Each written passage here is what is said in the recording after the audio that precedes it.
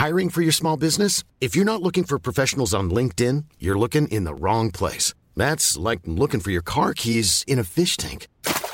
LinkedIn helps you hire professionals you can't find anywhere else, even those who aren't actively searching for a new job but might be open to the perfect role. In a given month, over 70% of LinkedIn users don't even visit other leading job sites. So start looking in the right place. With LinkedIn, you can hire professionals like a professional. Post your free job on linkedin.com/people today.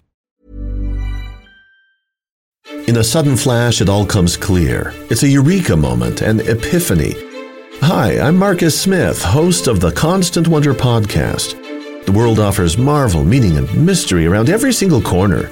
In nature, art, science, culture, history, we talk everything from bees and beetles to obelisks and asteroids. Experience the thrill of transformative encounter. We'll bring more wonder to your day. Listen to Constant Wonder wherever you get your podcasts. Before we kick off the show, if you're a fan of History Hack, please do what you can to support the show. We completely get that not everyone is able or willing to dig into their pockets. Times are hard. But by dropping a like, subscribing on Twitter and YouTube, and importantly, leaving a review wherever you get your podcasts, you can help the programme grow and reach more people. If you're interested in becoming a supporter, go to patreon.com/historyhack, where you'll find perks from secret Facebook groups to early release material. If you just want to leave us a one-off tip, go to ko-fi.com/historyhack. The links are in the description. And whatever form your kind support takes, know that we are massively grateful.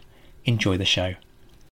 Hello, and welcome to another instalment of History Hack. It's Zach flying solo today. Prepare for the anarchy to reign, but it's going to be good anarchy because we're going to be looking at the topic of disability in the Tudor period. To talk me through it, I am joined by Philippa Vincent Connolly, who's a writer, broadcaster, historian, and consultant. She's also, however, passionate about disability rights and is currently doing a PhD looking at disability in the Tudor period. So, the perfect person to talk me through all of this. She's published a new book on just that, and that's what we're going to be discussing. So, Philippa, welcome to History Hack. How are you doing? Hi, Zach. It's lovely to be here, and it's great to talk to you about this topic because, as you said, I am really passionate about it, and it's an area of history that's just not discussed because it's often seen as very taboo, or it's something that people don't really want to talk about. So it's great to be here. Yeah, it's something that we've been picking up on a little bit. Actually, we did a session on disability in the ancient period with the archaeologist Sonia Zakrzewski, and it's nice to be kind of carrying it through and looking at this theme as it sort of changes through time. So let's start inevitably kind of at the top. We've talked before on this show about things like the genesis of the freak show at court during the Stuart period. Do we see anything in terms of exploitation of those who were deemed, inverted commas, different back in the Tudor period? Actually, what surprised me about looking at the 16th century is that, no, they weren't. They were more cherished than anything else, which really, really surprised me. I think that the idea of exploitation comes in where Shakespeare starts to write about characters who have deformities and disabilities. And I think that's when it changes in the Elizabethan period, where we get that sort of idea of exploitation and disabled people making fun of themselves and making fun of other people. And it's all about the drama and the acting in the theatre. Whereas the beginning of the Tudor period, we have disabled people being looked after all over the place in their communities, at court, in their families. And it's part of a religious way of life to be charitable and to look after these people that are more disadvantaged than others. So that's what surprised me most about it.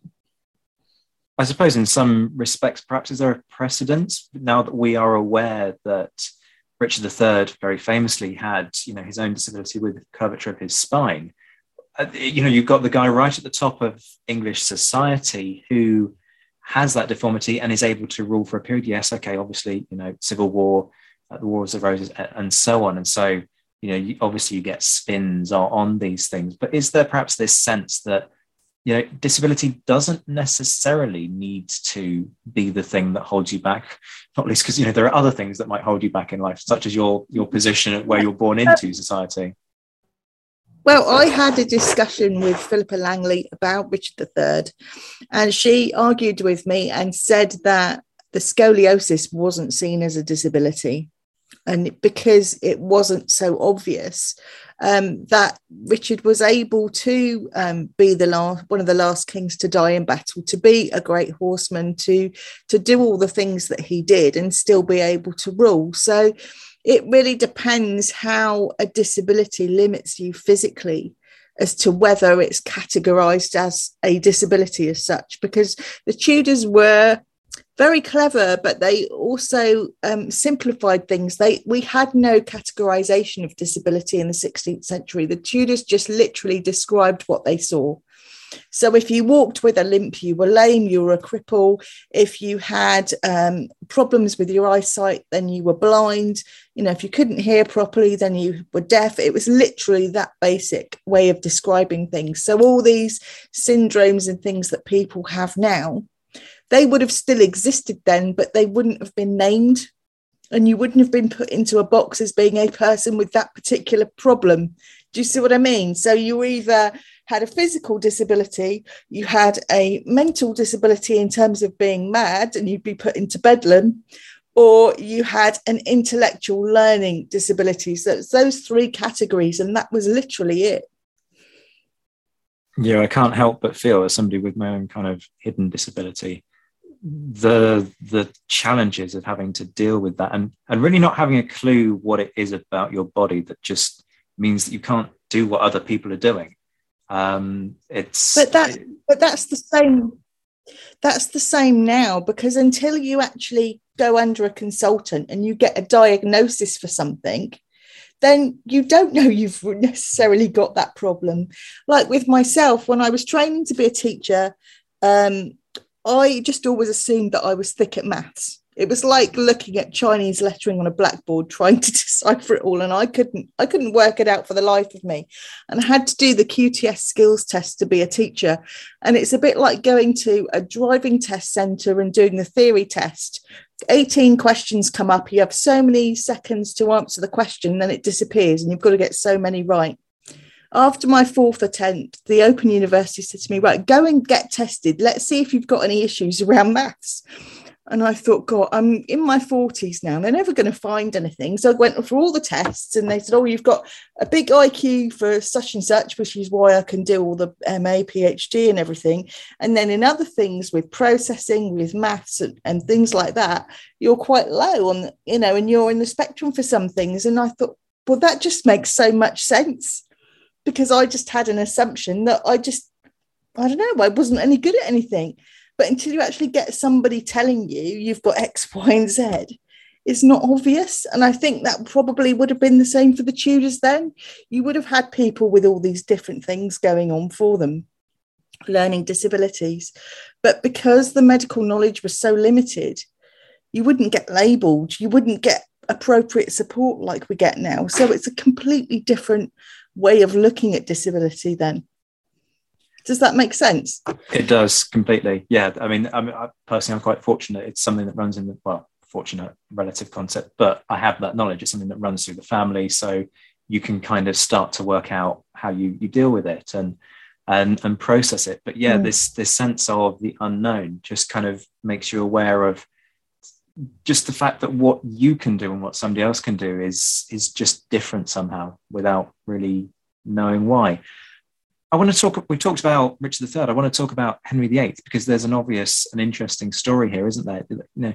He starts off as this Renaissance prince. He's very active, into sport, ends up kind of casting himself as a very kind of elegant figure, and then becomes disabled himself, famously as a result of, an issue with his leg after an accident out riding. So how is that regarded at court? Is this about Henry VIII's power within the court and the fact that, his authority can't be questioned? So let's just ignore the fact that, his leg is in a really horrific state by the end of his life. Or do they kind of see this as a, okay, so yeah, issue with his leg, let's just move on? I think it's probably a mishmash of all sorts of ideas and attitudes. I think they probably would have gossiped about it behind his back, behind closed doors in their privy chambers, in their bedrooms and things, and said, "Oh, have you seen Henry today? I smelt him before I could actually see him coming down the corridor," you know. And I think that the Tudors were quite accepting. I think they were quite supportive and encouraging. I think that would have been the best way to go, because they would have wanted to stay in Henry's good books. For example, he had an accident playing tennis when he was a little bit younger, before his main jousting accidents. And I think he had a swollen ankle and foot, where he was walking around the court with one slipper on his foot, a velvet slipper, and a normal leather shoe on his other foot. And what happened was that courtiers actually copied him with this fashion. They'd have one slipper on one foot and a leather shoe on another foot, to sort of make him feel like it was like just an everyday normal thing to do. So I think overall they would have been quite supportive, but I think Henry would have had in the back of his mind all the time that having, you know, slowly going downhill in terms of his mobility, and, you know, having to use a walking cane, having to be pushed around in a wheelchair. He wouldn't have wanted his courtiers to see it. That would have been the parameters of his very, very loyal privy staff, who looked after him intimately in the back, behind the back stairs, if you see what I mean. They were the ones that designed and set about getting the Stanner stair lift to work for him, the wheel and pulley system to get him up and down the stairs at Whitehall. They were the ones that got him the walking sticks with the whistles on, so if ever he fell over, he could blow the whistles and the courtiers would come and they'd help to pick him up and all that kind of thing. But I think he would have kept it as quiet as possible, you know, or out of sight as possible, because he didn't want it to come across that he didn't have the confidence to rule because he was physically, you know, deteriorating. And there's an account in Henry's letters and papers which talks about him being pushed around by one of his privy servants, and an ambassador happens to see him, and he's like, you can imagine him hiding behind his hand, like, oh, you know, I don't really want to be seen. I don't want people to see that I'm in my wheelchair, kind of thing. Where what he should have done was perhaps embraced the mobility aids that he had and thought, well, hang on a minute, I'm, you know, in my 50s now, where in the Tudor period you didn't survive that much longer in age. You know, very rarely did you. And so therefore, you know, it's enabling him to continue ruling, continue being in control of everything. Yes, he's got help, but does that really matter? But it's all about perceptions and what European courts would have thought of him, you know, with disabilities and things like that. But then Charles in France and Spain, Charles V in Spain was being pushed around in a wheelchair towards the end of his life as well. And King Francis in France was riddled with syphilis and things like that. So they were all, you know, being sort of taken through the medical issues that came along with old age in that period. And the fact that Henry got his disabilities through sporting injuries was really no surprise, because he was just, you know, that's what he did most of the time, especially in the early part of his reign. Does the kind of inverted commas fragility or potential fragility of kingship kind of play on his mind there? Because you've had a civil war, you know, it's one of those periods where up until very recently, the idea of who could sit on a throne was very kind of fluid, in the sense that, you know, you can have one person interchange them with another and so on. And that's ultimately the story of the War of the Roses, right? You know, who is the person that we decide we are going to put on this throne? So is there that fear? And I'm thinking also, you know, his obsession with need a male heir, secure the dynasty. Is that part of what plays on his mind when it comes to trying to cover this up? Well, looking at it from the point of view of a disabled person myself, you know, for a long time in my life, I tried to ignore it, tried to pretend I wasn't disabled, even though visually when I walk along the road, it's very obvious that I am. And it puts ideas and conceptions in people's minds about what you're like as a person if you've got a physical disability. And I'm sure Henry had that on his mind. You know, if he was walking along with a walking stick, or if you could smell his putrid leg before you saw him, you know, he knew that people had ideas about that and would think, oh, you know, he's going to die soon. But obviously with the treason laws, they couldn't actually say it out loud. So he had to come across as this virile, physical person right up until the end, as far as he possibly could, you know, and still cope with the pain he might have obviously have been in. And we know how his mood swung towards the end of his reign, from being affable and gracious one minute to being a tyrant the next. Anybody who suffered with any form of pain for a prolonged length of time will know how that affects your personality and your character if you're dealing with those kinds of issues. So to me, it's no wonder that Henry sort of was like this and swung like a pendulum, you know, with his courtiers in terms of what he thought of them and what he did to them, you know, when they didn't do what he wanted. So, you know, I think his ideas and his thoughts would have been an expression of how he coped with his physical challenges. I know that's quite a profound way to look at it, but, you know, it's, to me, it seems quite an obvious thing. Do we know about the knock-on effect for, you know, other disabled people, particularly at the top of the societal structure, you know, what their lives were like, the extent to which, you know, a growing awareness of the situation of Henry kind of had a trickle-down impact and a greater kind of sense of understanding? Do we have any kind of handle on all of that? Well, I think it's going back to the idea of religion, which sort of ran like a silken thread through the 16th century as being really, really important to how people live their lives, whatever side of faith you're on, whether you're a Catholic or a Lutheran. And it was all about charity. And there's a portrait of Thomas More and his family, where there is a gentleman in there who has a distinct learning disability called Henry Pattinson. And he looks very, very similar in his appearance to Henry VIII, funnily enough. But he's taken into Thomas More's family to become like a member of his family. He's looked after like he's a son or a brother, and he's educated. He sits around the dinner table with the family. They discuss politics and religion of the day, issues of the day. Henry Pattinson also advises Thomas More about signing the oath or not signing the oath. You know, they are an integral part of people's lives, and noble families would have taken disabled people in and looked after them because it was seen as the right thing to do in terms of religious ideas, doing good works.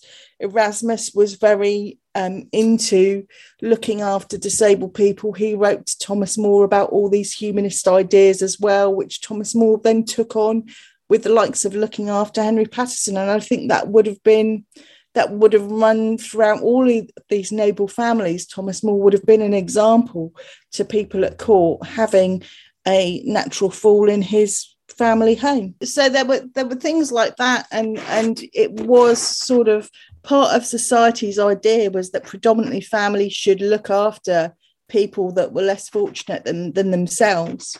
And if they couldn't be looked after by their families, then you might have some of the abbeys and the monasteries step in if they weren't a closed order.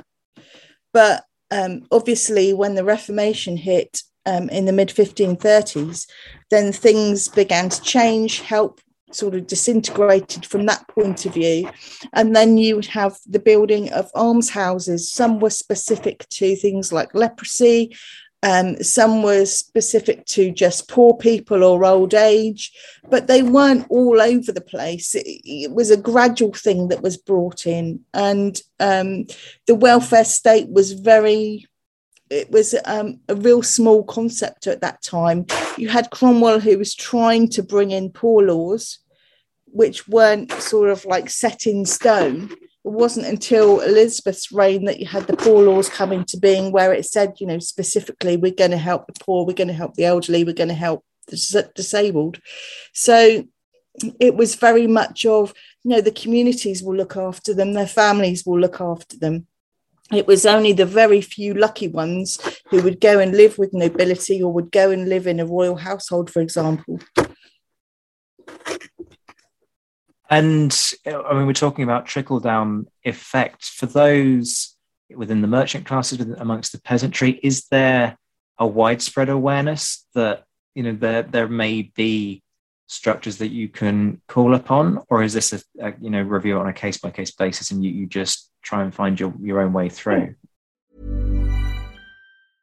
Ready to pop the question? The jewelers at BlueNile.com have got sparkle down to a science with beautiful lab-grown diamonds worthy of your most brilliant moments. Their lab-grown diamonds are independently graded and guaranteed identical to natural diamonds, and they're ready to ship to your door. Go to BlueNile.com and use promo code LISTEN to get $50 off your purchase of $500 or more. That's code LISTEN at BlueNile.com for $50 off. BlueNile.com, code LISTEN.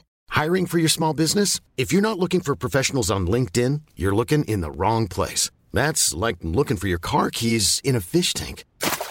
LinkedIn helps you hire professionals you can't find anywhere else, even those who aren't actively searching for a new job but might be open to the perfect role. In a given month, over 70% of LinkedIn users don't even visit other leading job sites. So start looking in the right place. With LinkedIn, you can hire professionals like a professional. Post your free job on linkedin.com/people today.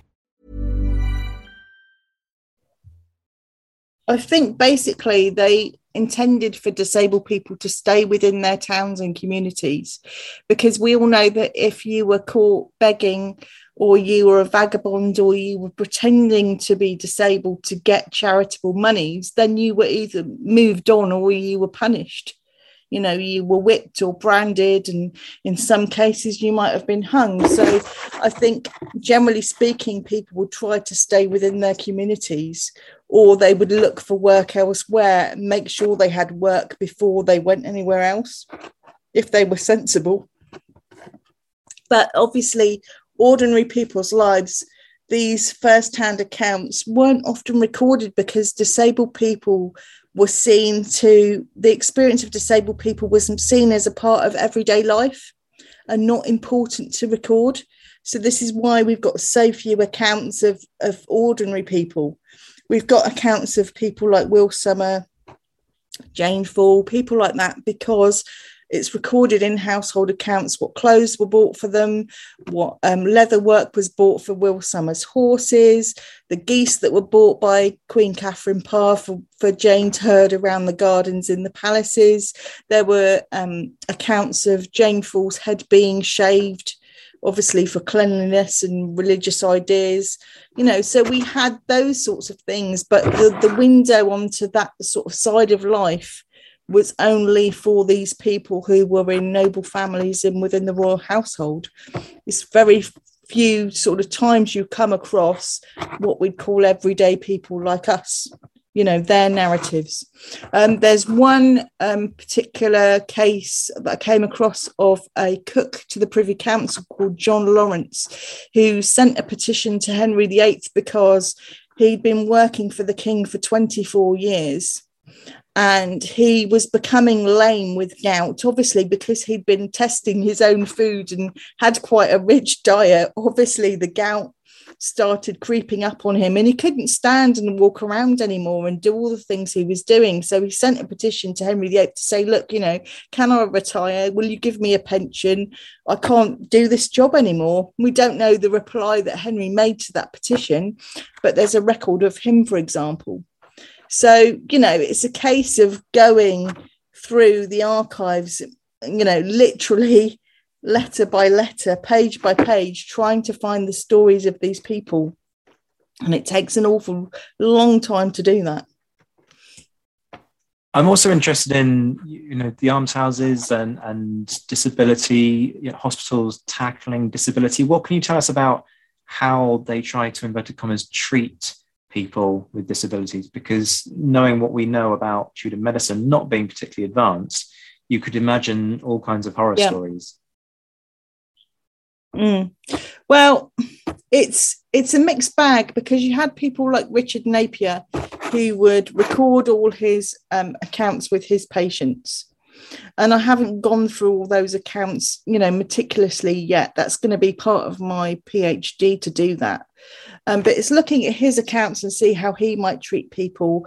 There are things like, the humanists would look at things, how religion affected people. So if a parent, for example, gave birth to a deformed child, then it was considered that parent might have looked at something sinful while the mother was pregnant, or was involved in satanic worship of some kind, or might have been a witch, or there was all the superstitious side of the medical profession at that time, as well as the normal everyday, what they knew of people physically in front of them with the four humours and all of that. So, and for somebody born with quite a bad deformity, or been born premature or something like that, then they probably wouldn't have survived anyway.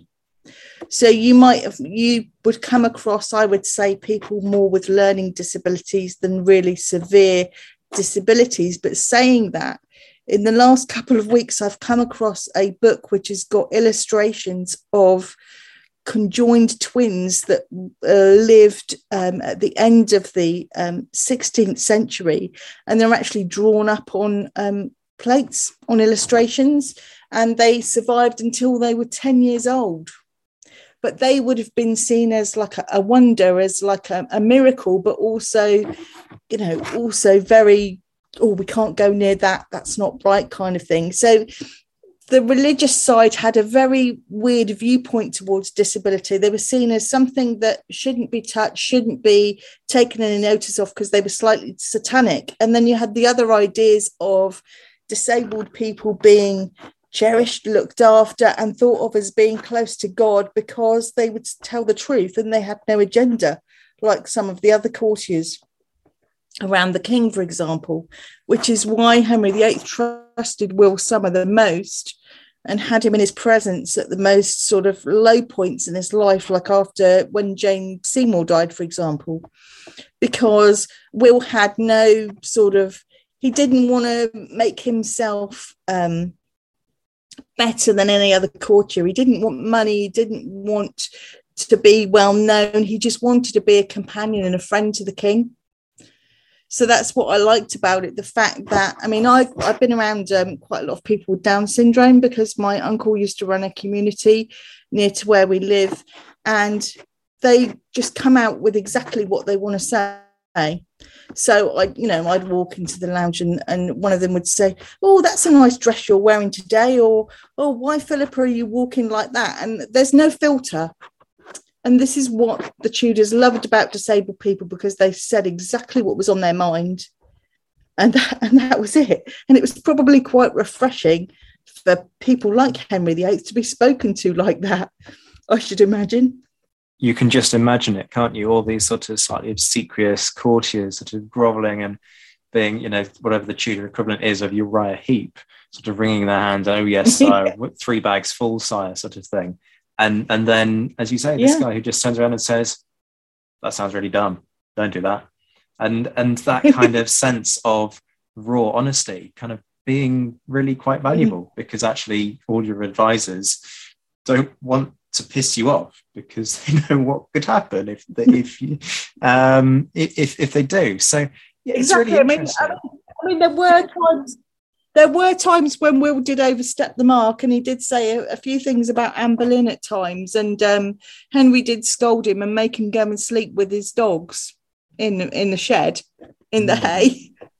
But he was never sent to the Tower. He never got that close to being imprisoned or anything like that, because Henry would always forgive him if they had a bit of an argument or a bit of a spat or disagreement. So that was quite good. That's a whole new turn of phrase for in the doghouse, isn't it? I half wonder if that's where it comes from. I don't know. We need somebody who specialises. Well, that's where the saying, I've got a hunch, because Will Somer had a slight curvature of his back. He had a hunch. Ah, I didn't know that. So I have an idea, I have a hunch.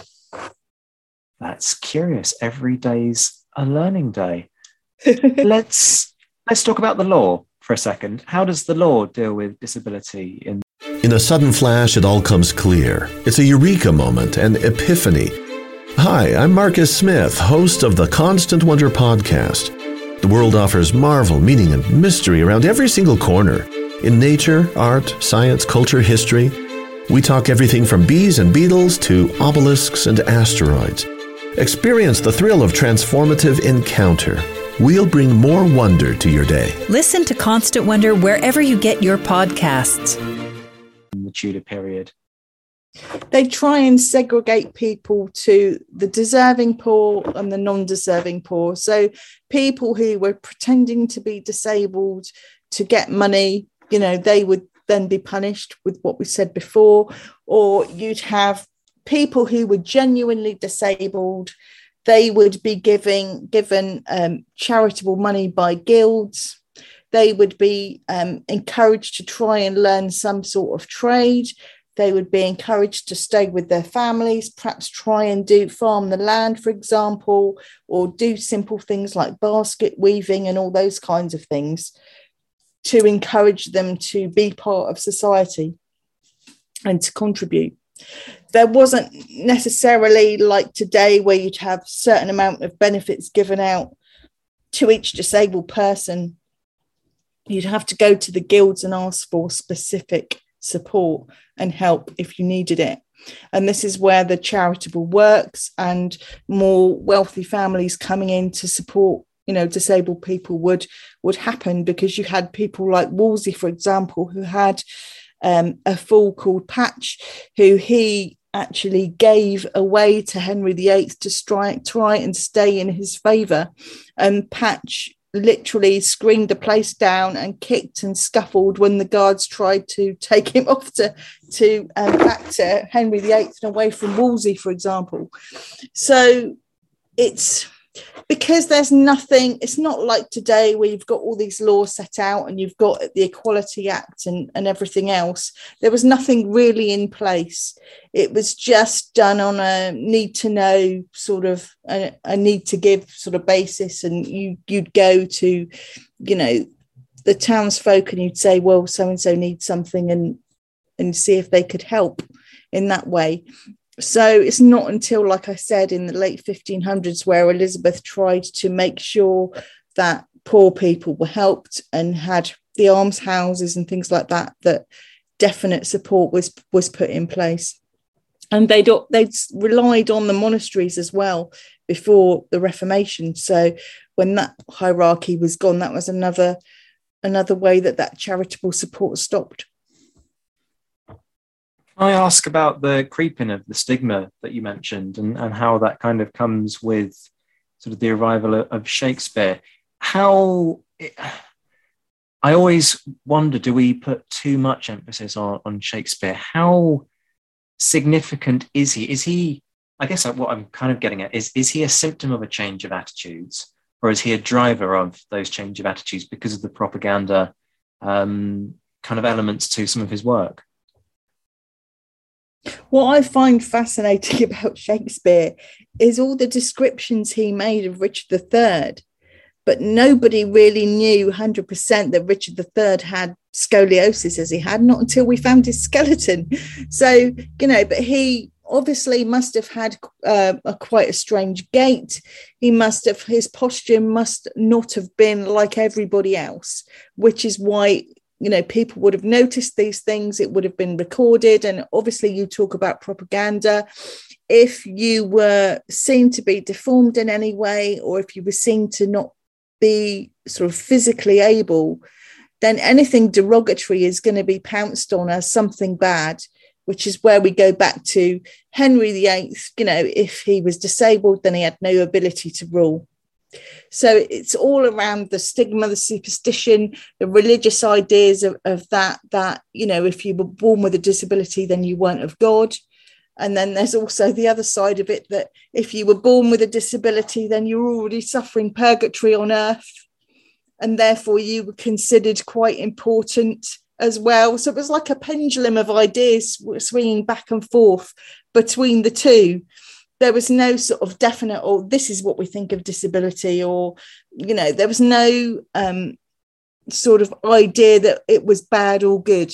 It just existed, and that was it. It was a part of their everyday life experience. And I think that depending on where these disabled people were in society, you know, and who they were surrounded by, depended on how they were perceived as well, and how severe their disability was. So, you know, if they were quite deformed, and then they would have been seen as something very weird, very unusual. Let's lock them up in Bedlam. Let's maybe just go and visit them and see them sat in their excrement, for example, and, you know, screaming and shouting and all that kind of thing as a form of entertainment. So you had all that as well. So it's a very murky grey area. There's nothing, it's not black and white with it at all, with attitudes at all. Yeah, as is so often the case with the most interesting bits of history, nothing is clear cut and black and white, but it's just many kind of competing ideals and competing, in some cases prejudices, and in other cases not. It's all, history is messy. That's my unprofound thought for the day, that history is, and that's what makes it so interesting, doesn't it? Precisely. The fact that it's not just black and white and simple. The more you dig, the more the messier it becomes, effectively. We were talking about how, you know, those contrasts in perceptions. I'm curious about the disabled who have a disability inflicted on them by war, you know, people who lose a limb, for example, as a result of time in combat. Do you see them being sort of put into a separate group by the Tudors, as, you know, these people have this disability that's been given to them, not necessarily by God, but as a result of their service, and so therefore they should be treated in a particular way? I think there would have been specific sort of hospitals and care for these people once they'd come back from war. There were monies given to them for a certain amount of time to look after them and make sure that they were as best cared for as they possibly could be. But there were so few what we'd call hospitals, you know, our idea of hospitals now, they were so few and far between that, again, they would be looked after, go back into their communities to be looked after, or be in almshouses, specific almshouses for, you know, people who'd been on the Mary Rose, for example, or had been soldiers. You know, there's accounts of people having their legs amputated, and it's very difficult to say what the survival rate would have been like for people with, you know, really horrific war injuries. I mean, I know of amputees that literally had their leg taken off, and then 3 weeks later they were dead in our sort of modern times. So it's very difficult to say unless you've got first-hand accounts from these people. You can't really say what their lives would have been like. There's records of what doctors did to people on the Mary Rose to sort of treat them, but not what their life was like afterwards necessarily. But I think that Elizabeth was reluctant to give away too much money to the soldiers that had survived. She was more looking to continue to fund the war effort and the able-bodied soldiers and naval officers that were out there to continue whatever she needed to do, you know, in that way, militarily. Can I ask as well about your route into this, just as we kind of start to wrap this up? You know, what was it that made you want to look at disability during the Tudor period specifically? What was your hook in? When I was very young, like a lot of people with an interest in the Tudors, you learn about the drama of Henry VIII and his 6 wives and the executions and all that kind of thing, like the soap opera that it is. And my grandparents used to take me to virtually every historical heritage site within an hour's drive of where we lived when I was young. And I would look at these people in these most magnificent portraits in these wonderful surroundings with this beautiful furniture and everything. And I think there's nobody there that represents me as a disabled person with cerebral palsy. And I used to think to myself, why is that? And I never really spoke to anybody about it. And then later on in life, I started as a teaching assistant. I was in history lessons, and I was helping to support special educational needs children in mainstream school with their GCSE history, for example. And they barely touched on disabled history. They talk about the vagabonds and they talk about the people pretending to be disabled for money, but that was literally where it stopped. And it got me thinking, well, how did disabled people, how were they treated in the past? Why have we got the attitudes towards disability we have now? Because we all learn and we all have the attitudes now because of past experience or what we've learned about the past. And I've always been fascinated with the Tudor period in particular.